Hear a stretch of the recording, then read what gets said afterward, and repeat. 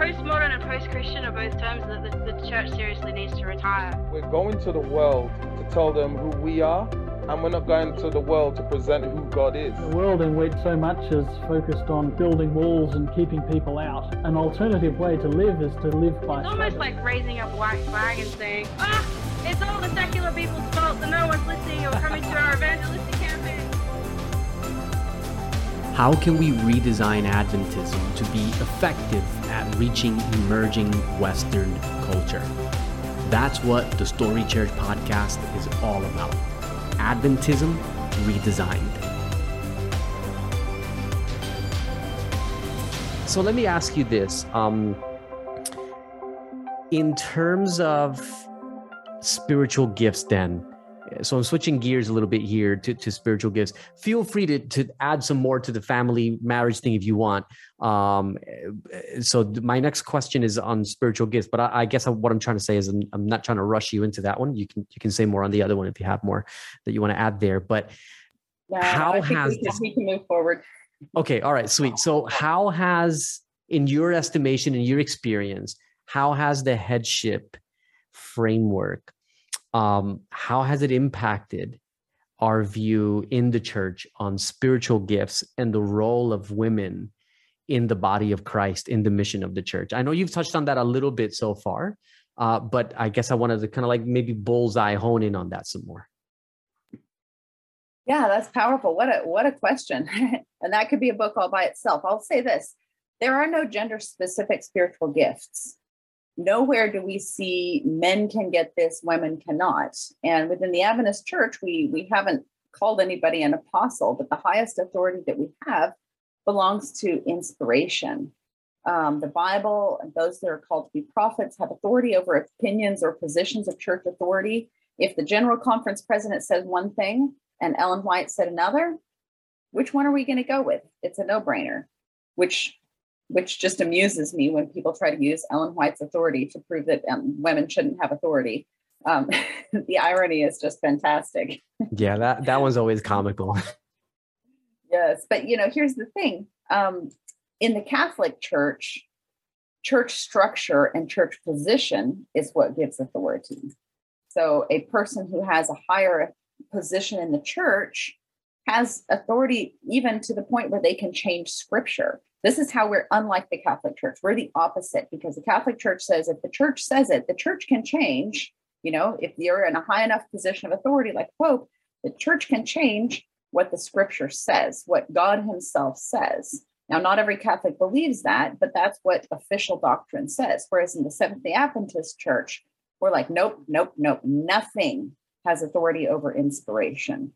Now, as Adventists, we don't put Ellen White on the same plane with the Bible. And I think God himself really showed us, let the Bible interpret itself. Early Adventists would stay up for hours, even all night, sometimes studying and agonizing in prayer together, trying to understand doctrines. And then when they came to a conclusion, then God might affirm it through Ellen White, say, yes, you guys have come to the right conclusion. But he didn't just let them take a shortcut, Ellen White says, because they needed to get it from scripture. And I believe our doctrines are rooted solidly in scripture. But having said that, we still understand that the authority that inspiration holds is higher than any position of church authority. In Ephesians 4, saying, prophets came above pastors and teachers in their authority. The gifts are supposed to lead to spiritual maturity. That's the thing, so that the entire body can serve. We're like puzzle pieces, and everybody's unique, and we each need to fill our place. This is where, Adventism is, again, superior to a lot of other denominations, because at least in theory, we believe in the priesthood of all believers. We don't have this idea that, well, the guys who have decided to be celibate and have gone through these vows and live in monasteries or convents, then these are the people who have a higher spiritual position and can intercede for others. The Reformation in many ways was damaging to the movement for women to be in ministry, because it ended up making it so that instead of having priests, now women had husbands over them, where before, when when a woman wanted to pray or intercede, it was just different. The Reformation essentially reset up a temptation to believe that women had to have men over them. And they would, we substituted the husband as the authority over the wife, when that wasn't the way God intended it. That wasn't apparently the way that things were in the early church. We have a church meeting at Lydia's house. We have a church meeting at Nympha's house. Neither one of those churches has any male leader mentioned. If those were males, if it was a church at Peter's house or a church at Ananias' house, everybody would have automatically assumed, well, Ananias is probably leading out. We don't have any indication that Lydia and Nympha weren't leading out in those home churches. We don't even know if they had husbands or what their husbands' names were if they did. So it seems clear that the early church just had leveled the ground more and more as they realized, it dawned on them, through the whole discussion of circumcision. They're like, oh, wow, Gentiles aren't dogs. They actually are made in the image of God too. And they actually can be in leadership and in ministry, and they can be the people of God just as much as Jews. That was a mind-blowing discovery in Acts. And it seems that they just followed on going, oh, wow, slaves actually are human beings too. So yeah, they still have to follow orders. And of course, slaves might have been bought and, or be in bondage, having to pay off debts or something like that. But in the church, men, slaves, women, Romans, Jews, Greeks, circumcised, uncircumcised, everybody was seen to be created in the image of God. It's the great leveling ground. And later on, we see a suppression of that, particularly in the Dark Ages. But with the Adventist Church, we've tried at least to reverse a lot of that. The priesthood of believers is in Exodus 19. Before the 10 Commandments are even given, God says, you are a kingdom of priests and a holy nation. What were priests supposed to do? They were supposed to intercede for others. They were supposed to teach others about the character of God. Are we saying that women can't? We have these ridiculous ways we rationalize, well, women's positions are higher than men's because women are teaching the children at home. Okay. And they can teach Sabbath school. Okay. And they can teach and preach at church.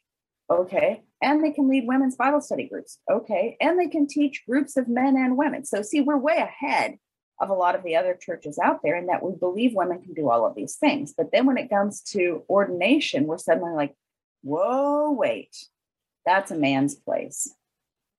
I found it ironic and actually comical that, should I mention the name? I probably shouldn't mention the name, of an organization. There was an organization outside of conference and church control, but that was working, in cooperation with the Seventh-day Adventist Church, even with all the way up to GC level. Many of the leaders from this organization have been moved on to positions within the GC, and it's well recognized as a place that God is leading His young people to work. And at one point, they had a female president of the organization, and I was like, well, great, that's awesome. But then when I was talking to somebody who was actually a leader of the TOSC, or one of the people who was on the Theology of Ordination Study Committee, as I remember anyway, so he was saying, well, but it's fine to have a woman as the president of that organization because it's not a position in the church. I was like, okay, help me understand this. Women have to be under men's authority, but she's not under men's authority because she's not part of the church. But if tomorrow this organization that works in harmony with the church were to come under the church in an official way, she would actually have a man then in authority over her, the General Conference president, if nobody else. But then she wouldn't be allowed to have that position, because then she would technically have a man in authority over her, which would make her be in a position of spiritual responsibility, except that this organization is said to be making such a profound difference in spiritual circles. So is she in a position of spiritual authority or not? Well, no, because she's not officially under the church, which means she's not officially under male authority. It doesn't make any sense. That is just, whatsoever. oh my goodness. Yeah. I got dizzy. I got dizzy just gymnastics. trying to make sense of the gymnastics. Yeah. The mental gymnastics that people have to jump through. Oh my goodness. Yeah, put a woman in authority, except if she doesn't have a man over her, that's okay. Except that women always have to have men over them. But her father is over her. She was an unmarried woman, so it's okay for her to be in authority because her father is over her. Yeah. Wait, what?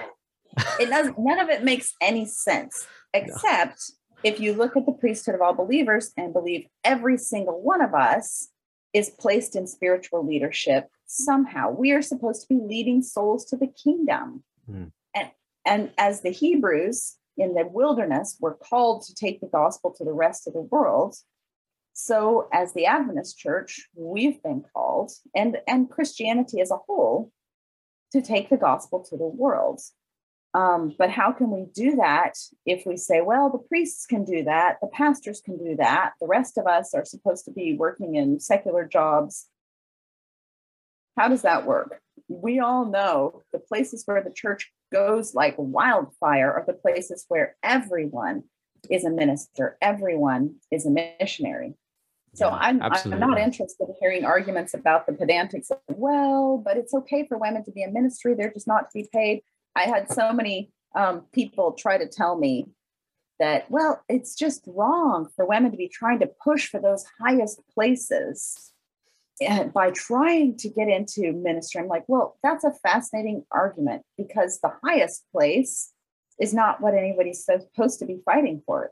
If ministry ordains you to the lowest place, then a woman is just saying, I'd like to be able to minister in even more self-sacrifice. Who's going to object to that?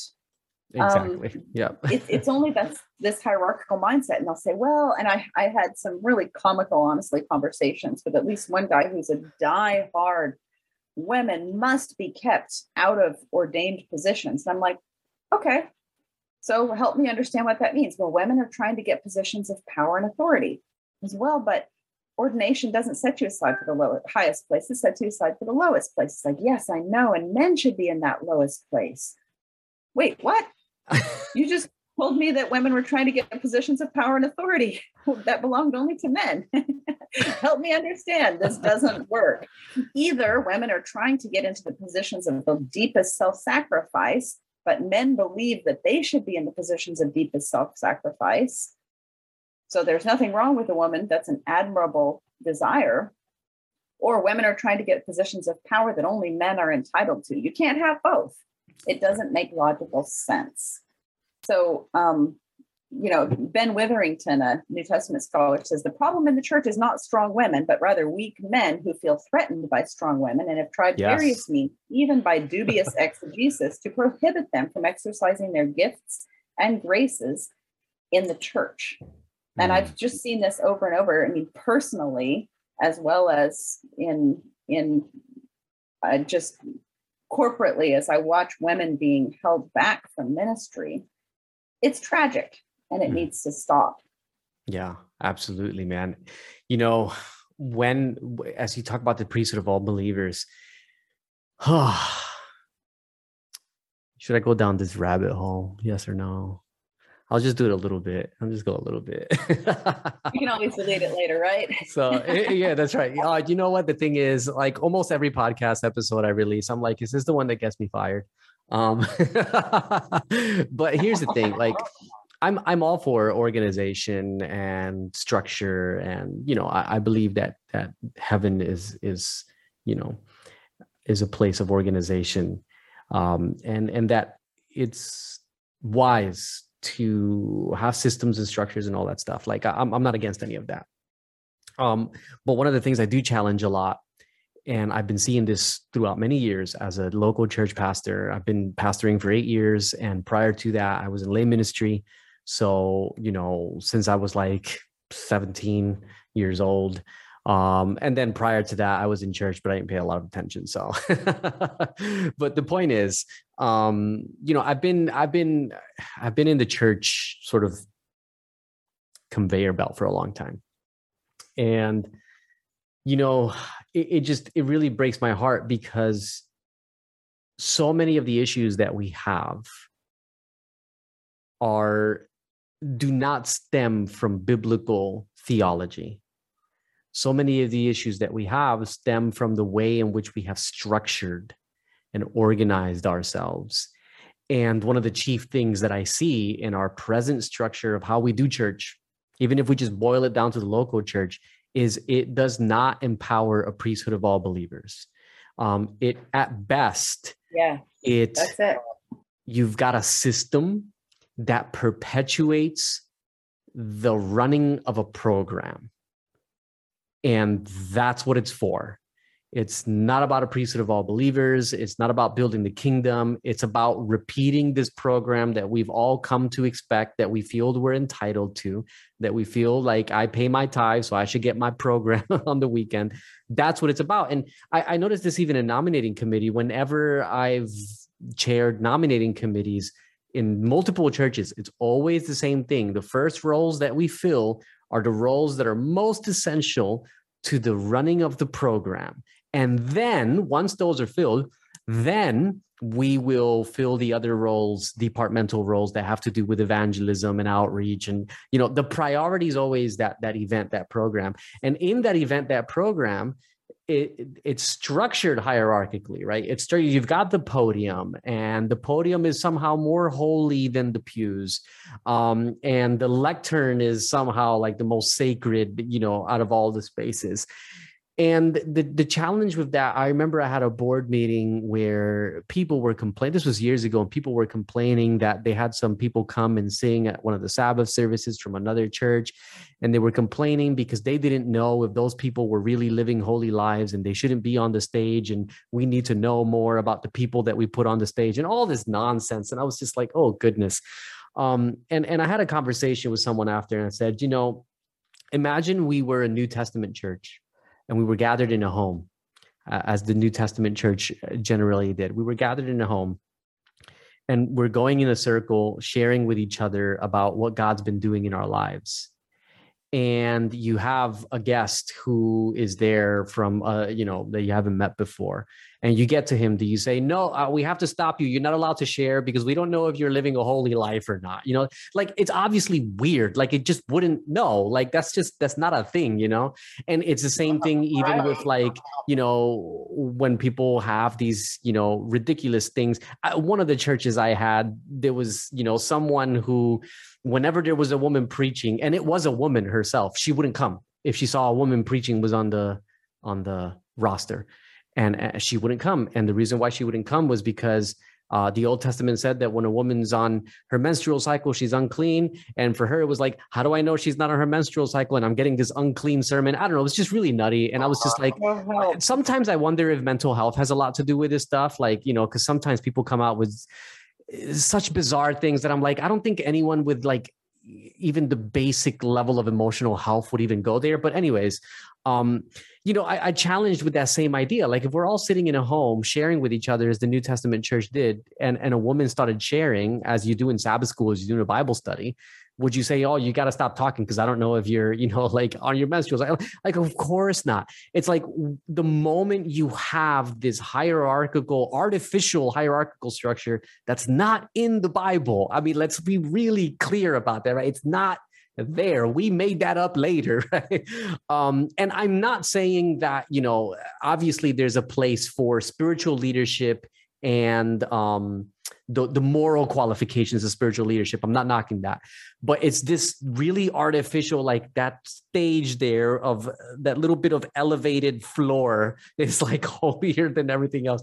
It's just ridiculous. And I think about this in terms of like women's ministry as well, because like I fully believe, as you said, the priesthood of all believers, that's how the church works, right? It's not a hierarchy. It's not a program where certain people with certain gifts can use their gifts and everybody else sits around and observes. It's a priesthood of all believers. And what is a priest's job in throughout scripture? A priest's job is to intercede, as you mentioned. Essentially, a priest's job is to connect a person to God. That's the simplest way of, you know, it's kind of like a little bridge, right? Like between the human and God. That's what the priest job. So like God's calling all of us, men and women, to be like these little priests, like these little bridges. Obviously Jesus is like the ultimate priest. So I'm not saying this in a Catholic sense, but there's like a practical sense in which everywhere we go, we're connecting people to the heart of God. And it's like men, women, everybody, like get in there and get to work, and it's just like these artificial structures that we then put in place get in the way of that. And so I suppose the ultimate point I'm trying to get to is, like, I'm not anti-institutional and I'm not anti-structure or anti any of that. I think all of it is necessary and important. But I find the way I see it is I believe these structures and systems and institution should be there to serve the spread of the gospel. But what seems to have happened is that instead of the institution serving the message is now a servant to the institution, where we tweak the message to whatever suits the institutional needs. And that's, I believe, what's happening with the women's ordination crisis. Yeah, there's no reason. I mean, I'm totally in favor of church structure. I'm part of my conference executive committee. I love seeing that we have a church structure. I believe the fastest and best way that we could deal with the abuse problem within the church is to set up some structures and systems. We could certainly do much better. Here in America right now, there's this massive crisis with the Southern Baptist Convention because for decades they have moved sexual predators from place to place, just like the Catholic Church. And I know so many stories that it's happened in the Adventist Church too. Same way, same thing. But the difference between us and the Southern Baptist Convention is that we aren't in a congregational model. So with the Southern Baptist, some guy, starts a house church in his living room in Sacramento and then starts abusing kids. Most of the time, he's not going to get charged and convicted because, 98, 99% of sexual predators who prey on children end up not getting convicted. So if he gets caught, the church gets an upheaval. They're going to be really upset. But he's going to move to Chicago and start another church in his living room because that's what they do.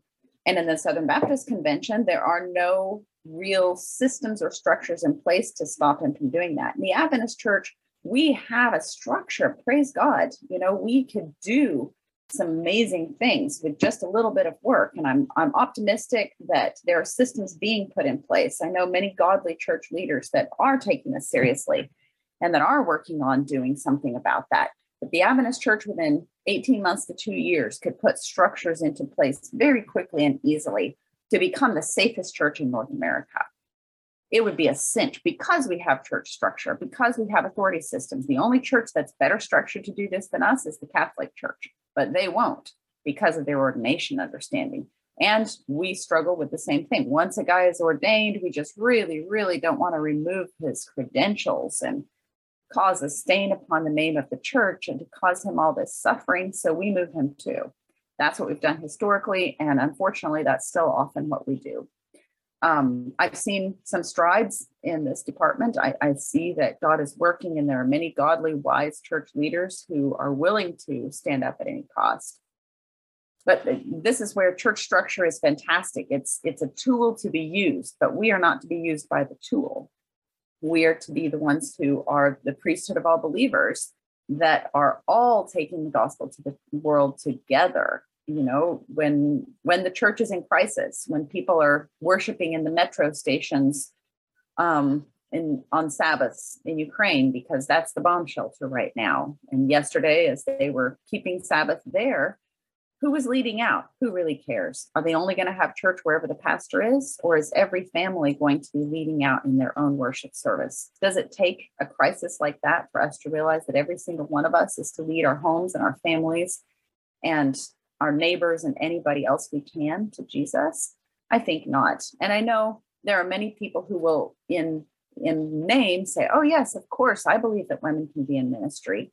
But time and again, when I said, hey, let's put women into ministry and pay them from the tithe because that's what God said to do, I get resistance. And even like you're saying, from women will be like, well, why are women trying to demand money to do what any Christian should do? Just share the gospel with people. I'm like, well, that's a fascinating perspective.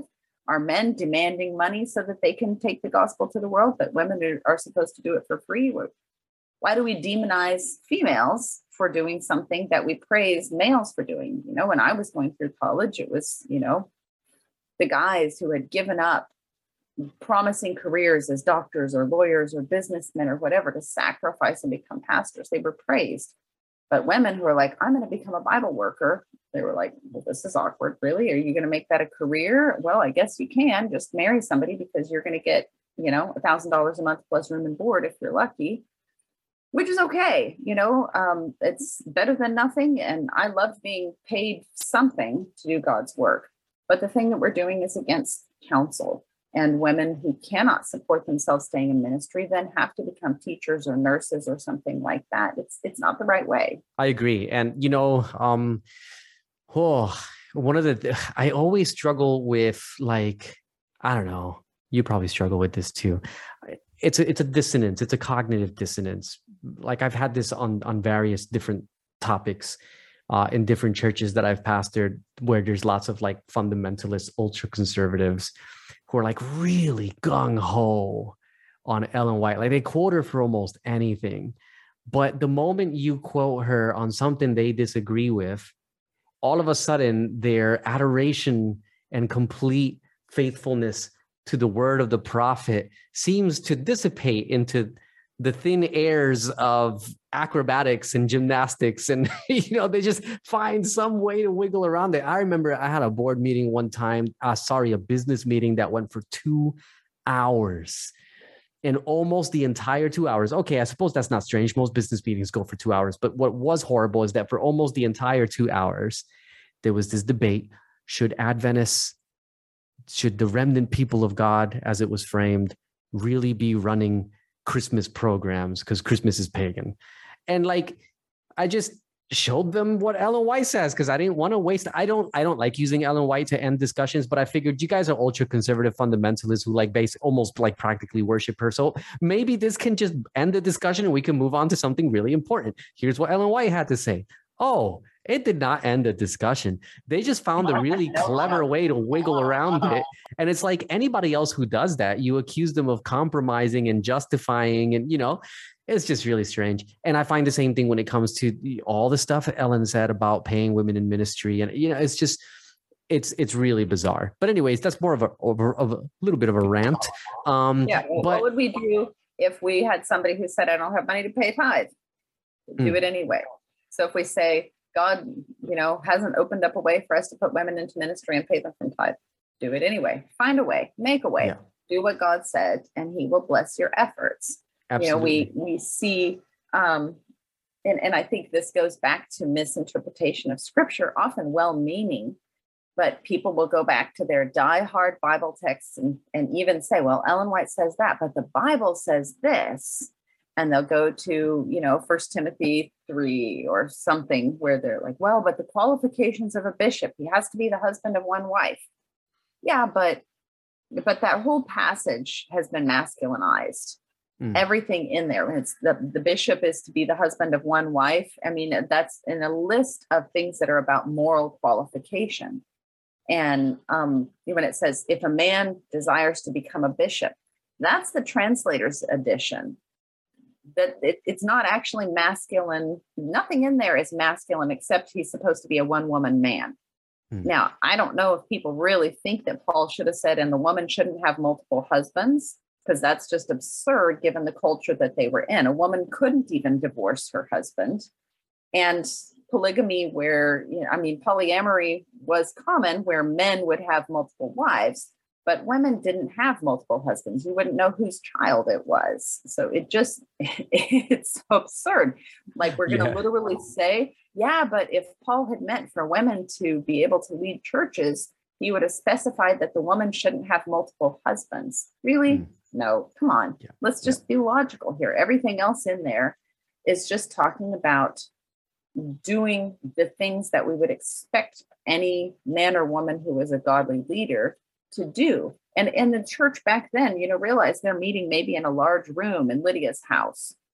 They don't have raked seating. They don't have pews and a pulpit up in the front. They've got people all sitting in a circle around the room. That's what we see from the evidence in archaeological background, that the church would be meeting, sitting largely in a circle. So they're sharing, this man speaks, that woman speaks.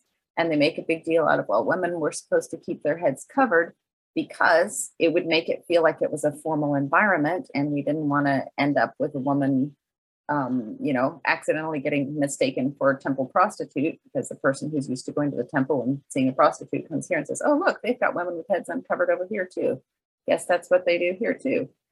But these are simple things that should be interpreted according to what was going on in the culture back then.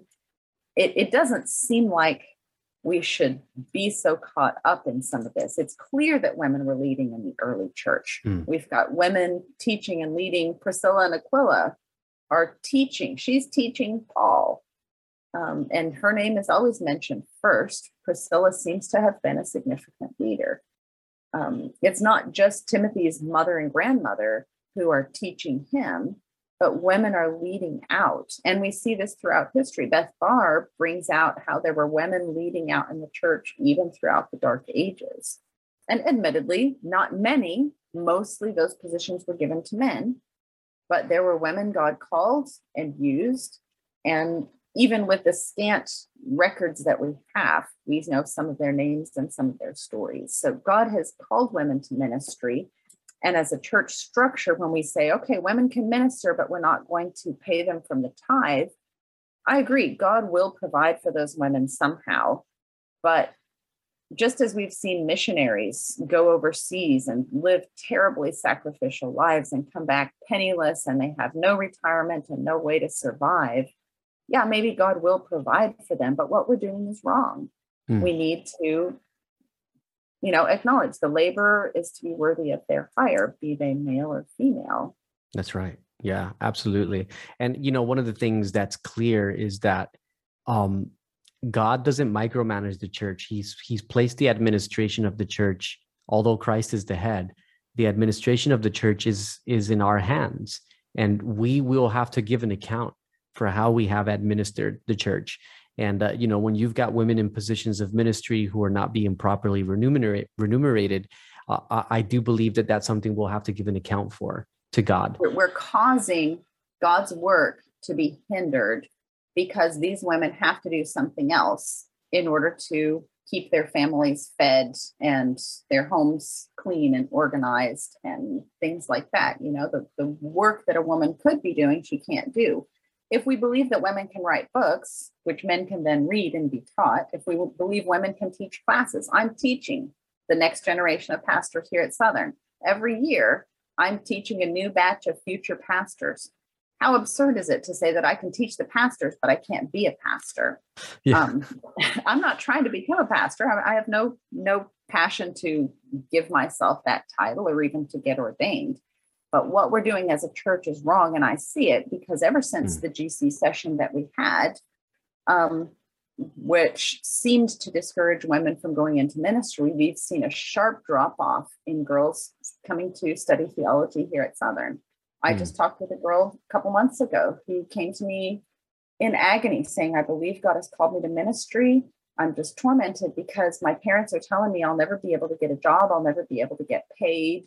And the church believes that I shouldn't be in ministry. I'm like, no, that's not at all the way it is. And we do see when women are graduating from our theology program, they are going on to positions of paid ministry. Yes, there is resistance. Yes, it's tough. They need support and encouragement, but the church by no means has said women cannot be in ministry. In fact, we have conferences that are coming to us specifically saying, hey, we want to support women in ministry. We have people suggesting I'm willing to donate to start a scholarship fund so that specifically women can go into ministry. We're seeing God moving. And at the same time that we have this massive wave of male pastors retiring, who are we going to fill those positions with? Because we don't have enough men. That's the honest truth. The young men are just not signing up, not enough of them. And so we are going to experience a massive crisis as a church if we don't get more pastors soon, more people studying theology. And right now, we've essentially given a message to half of the church that women are not supposed to. You're not supposed to go into ministry, even if you believe you're called. So women are burdened, but doing something else. And when I've talked with some of these leaders who are standing against it, the way that they treat me and the disrespect and the scorn that they show, and just the dismissiveness, the way that they treat women in ministry generally. From my own personal experiences, I've seen some of this, but so many other people tell me the heartache that they go through. And I think it boils down to bad theology. Men who believe that God has placed them in positions higher than women biologically and by ordination treat those women as though they're inferior beings. That's right. And again, this boils back to the very picture of God himself, right? Because if you have that position, you can't just have that position because you've got a text here or there that you're interpreting that way. You need, that's not how theology works. You need a robust metaphysical system through which you can justify this type of interpretation and this type of practice or this praxis. And the only real option that I've seen is headship theology, right? It's the only metaphysical system through which you can say, here is a cosmic, sort of structure and design straight from the very nature of God himself, through which we can justify this practice. And it turns out that entire metaphysical theological system is about as un-Adventist as you can get, at least within Protestant circles. I mean, there's even Calvinists who are like, no, we disagree with this, So it's like, if there's even Calvinists who are against it, like, man, Adventist, like literally movement called to reveal the truth about God's character of love, getting caught up in this nonsense. It just shows us how far we've come from our original calling. And I think, part of the thing, like you mentioned earlier, as well, is the whole idea of, obviously Paul in a lot of his letters, he's speaking about things that are deeply contextual and cultural to his day and age. And, why don't we read it that way? I think this is where we need to also unravel the fundamentalist influence that's been in our church since the 1920s.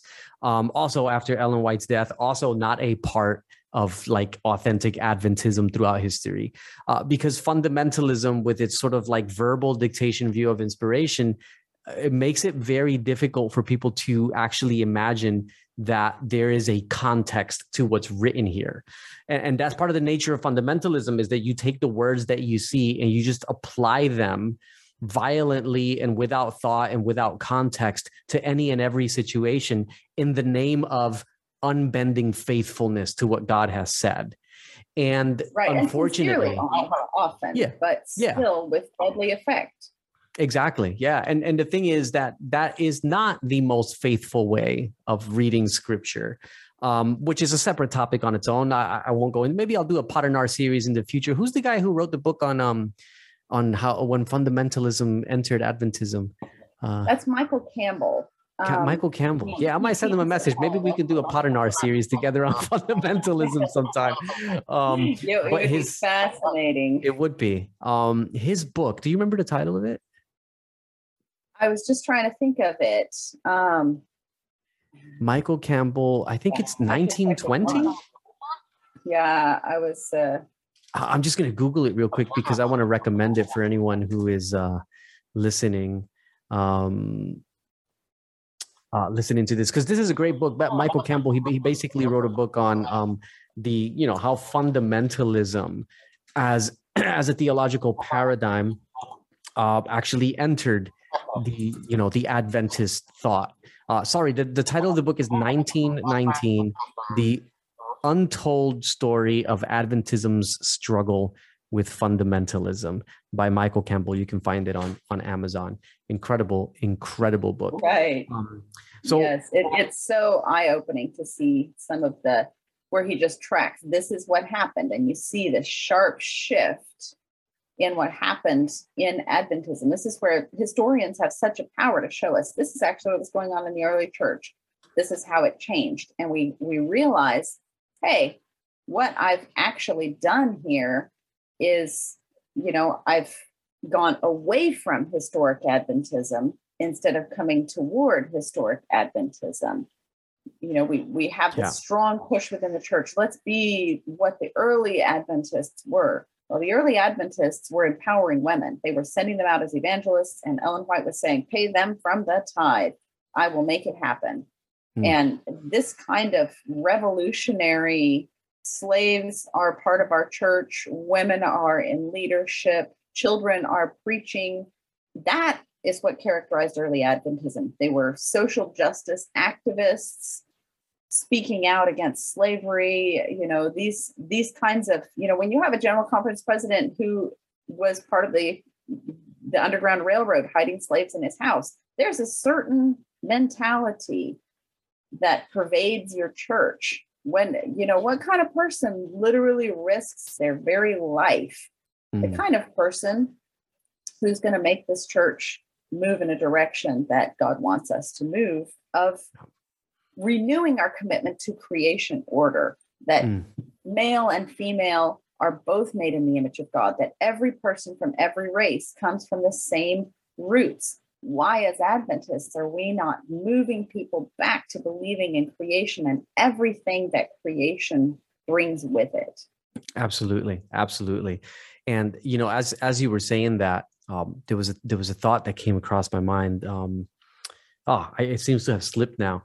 But yeah, absolutely. I think, one of the things that absolutely fascinates me about this is, if we go back and just keep it that clear thought, that simple thought, like God in his very nature is this being, this eternal community of other-centered love. And I mean, from that is where Adventists, that's where we get the great controversy from. You don't have the great controversy without this God of other-centered love, this eternal community of other-centered love. You just don't have it without that, right? And this is the thing, like Calvinism doesn't have great controversy because it doesn't have a God of other-centered love. It has a God who is sovereign and controls everything, and everything that happens in history, including Satan's rebellion, has all been prescripted by him in order to essentially show off, right? So you don't have... more important than love. Absolutely. In that Calvinistic mindset. And you just have to trust mindlessly. Somehow it's loving of God to create people so that he can roast them for eternity. Yeah. It doesn't make sense. And then you're told, believe it, or else you're not biblical. Adventism is a revolution against that mindset. Yes. That's exactly what I was headed for. Yes. Slipping right back into it and destroying our ability to fulfill our mission in the process, not only of taking the gospel to the world, but of revealing the character of Christ, which is the key to taking the gospel to the world. The disciples couldn't take the gospel to the world until they loved one another and let go of their thirst for the highest place. Yeah. And then on it went into, thousands being converted in a day, the Jews going, whoa, this guy has been with Jesus. Look at the way he talks. Look at how fearless he is. Yeah. We would be revolutionaries if we were to stand up and say, creation shows us this. And every week we are celebrating creation. Come join us in a church that stands against abuse, that stands against patriarchy, where everyone loves their neighbors as themselves, and the character of Christ will be perfectly reproduced in his people. With those people, a church, a community made up of families that all have leadership structures where each person is serving in love instead of clawing for the highest place. It only happens supernaturally when the Spirit fills us. So this is where the gifts of the Spirit, the fruits of the Spirit, all of those things come together in an outpouring of the Spirit, like Acts 2, where then the church becomes a place where every person loves with the kind of love that the angels have in heaven, the kind of love that flows from the heart of God, and the rest of the universe stands back breathless and says, wow, I want that. Thank you for tuning in again, guys. I hope that was an absolute blessing for you. Just a few reminders before we wrap up this episode. Don't forget to go to thestorychurchproject.com/podcast. Directly under this current season, there is a link to the resources page. You click that link, it will take you to the page where all the books and articles and things that we've cited throughout this series. The links are there. It will either take you to the website where you can purchase a book. For example, the books we talked about today by Michael Campbell are linked on there. Or, for example, with regards to the paper that Nicole wrote, you can download it directly from there as well. So please don't forget to get a hold of that, because we can't cover absolutely everything. This is just scratching the surface, but these books can go into a lot more detail and can answer many more of your questions. Also, don't forget, there is only one episode left in this season, and then we have our Q&A. If you have any questions, please email me, Pastor Marcos. That's with an O-S, not a U-S. I know I say Pastor Marcus a lot, but it's spelled O-S. So Pastor Marcos at thestorychurchproject.com. You email me there. Any questions that you have for Nicole, we are going to answer them in the Q&A episode. So please send them to me, because that Q&A episode is coming fast. Finally, I don't want to end this episode without promoting The Road, a journey through the narrative of Scripture. This is a Bible study guide through the 28 fundamental beliefs of the Adventist Church. But if you have been looking for a Bible study guide that is trauma-informed, that presents a picture of God that is not abusive, that is relevant to the questions and wrestlings and existential hauntings of the modern age, you have to check out The Road. You can get it on Amazon. It's got almost 100 reviews, still pushing close to 5 stars. Man, you got to check this out. People are loving it. I'm getting messages from people who are like secular new age or teenagers, pastors studying the Bible with kids, parents studying the Bible with their kids. I'm even getting messages from people who are in their 60s and 70s who are reading this, and they're like, wow, this is the best Bible study guide I've ever used. You got to check it out, you guys. You got to check it out. So please go to thestorychurchproject.com/store, click the link to The Road, click the other link that takes you to where you can buy it, depending on where you live in the world, and get yourself a copy. You can also get them in bulk. If you're at a church, you can set up an account with Ingram Spark and you can order them in bulk for a discount. So if that is something that you need, that option is there as well. All right, guys, I will see you next week. The last episode of Saying No to Headship Theology. We're going to talk about mission. We're going to talk about how headship theology negatively impacts our mission, and how a true articulation of the character of God will reawaken the missional effectiveness of our movement. I'll see you then.